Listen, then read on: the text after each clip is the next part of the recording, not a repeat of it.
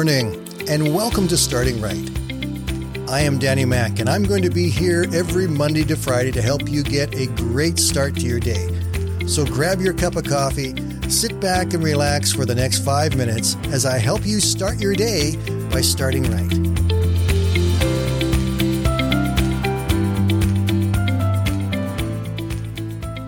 Over the last while, I have been spending some time reading through the book of Acts.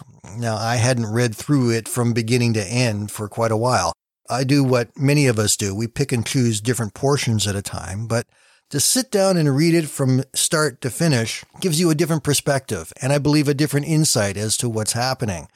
It really is a lot of fun to read, because in it, we are seeing the birth of the New Testament church, the church that has led all the way down to where we are now and what's happening in our churches. But that church was really different. People shared things in ways that we don't really do that anymore. People had to be willing to sacrifice for their faith, and I mean really sacrifice for their faith. We're not talking about missing the football game Sunday morning to go to church. We're talking about life and death matters. But in it all and through it all, there was this massive move of God's Spirit and God's power. Miracles were taking place. The spiritual gifts were functioning. People were being saved by the hundreds and thousands. The church was growing and then spreading throughout the world as the Spirit of God was moving through the people. It's a powerful, really fun read.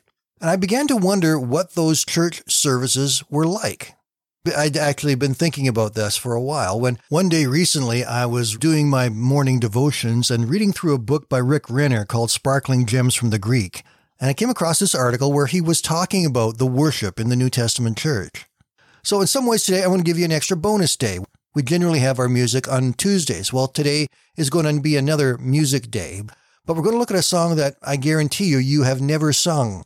You may have heard it before, but you've never heard it with music. But I want to take a look at it because this is part of a song they sang in that early church.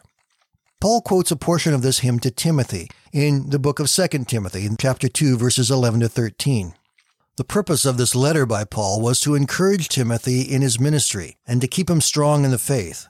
And so to encourage Timothy, Paul quotes this song, a song that they would have sung in church together and probably were still singing in church.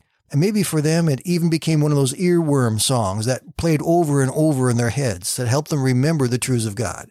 But let's take a look at what it says. It's really quite unique. Here it is in 2 Timothy chapter 2, starting in verse 11. This is a trustworthy saying. If we die with him, we will also live with him. If we endure hardship, we will reign with him. If we deny him, he will deny us. If we are unfaithful, he remains faithful, for he cannot deny who he is. This hymn is quite different from the kind we sing today. Most of ours are about God comforting us, about being our strength, about helping us through difficult times. But the emphasis of this song is on endurance. Enduring for Christ, going through the trials and the hardships, recognizing that if we are going to be killed like he was killed, that he will give us new life again. And also a reminder not to deny Christ, but to be strong and faithful through extremely difficult times. The whole song is focused upon staying faithful, maintaining your endurance, and being ready to fight to hold on to your faith, even in the worst kind of situations and circumstances. Paul was telling Timothy, you need to be strong. You need to stand up and do what's right, to declare the truth, because what you are facing will come to try to destroy you. It will try to knock you out of the game. So you must be prepared to stand up with what is true.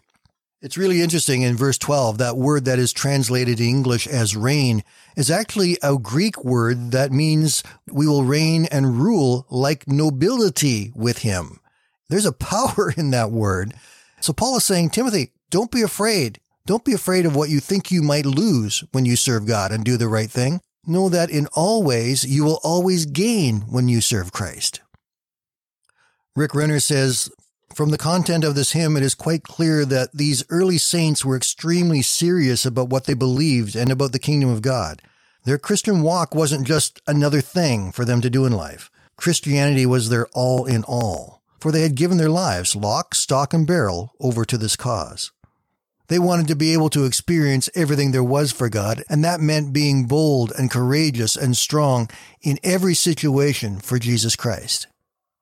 It really is true that every time you look through Scripture, you can learn something new.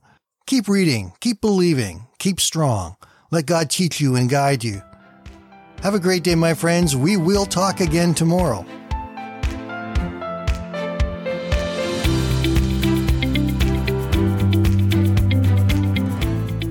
Thank you for listening today, and I invite you to join me Monday to Friday right here on Starting Right with Danny Mac.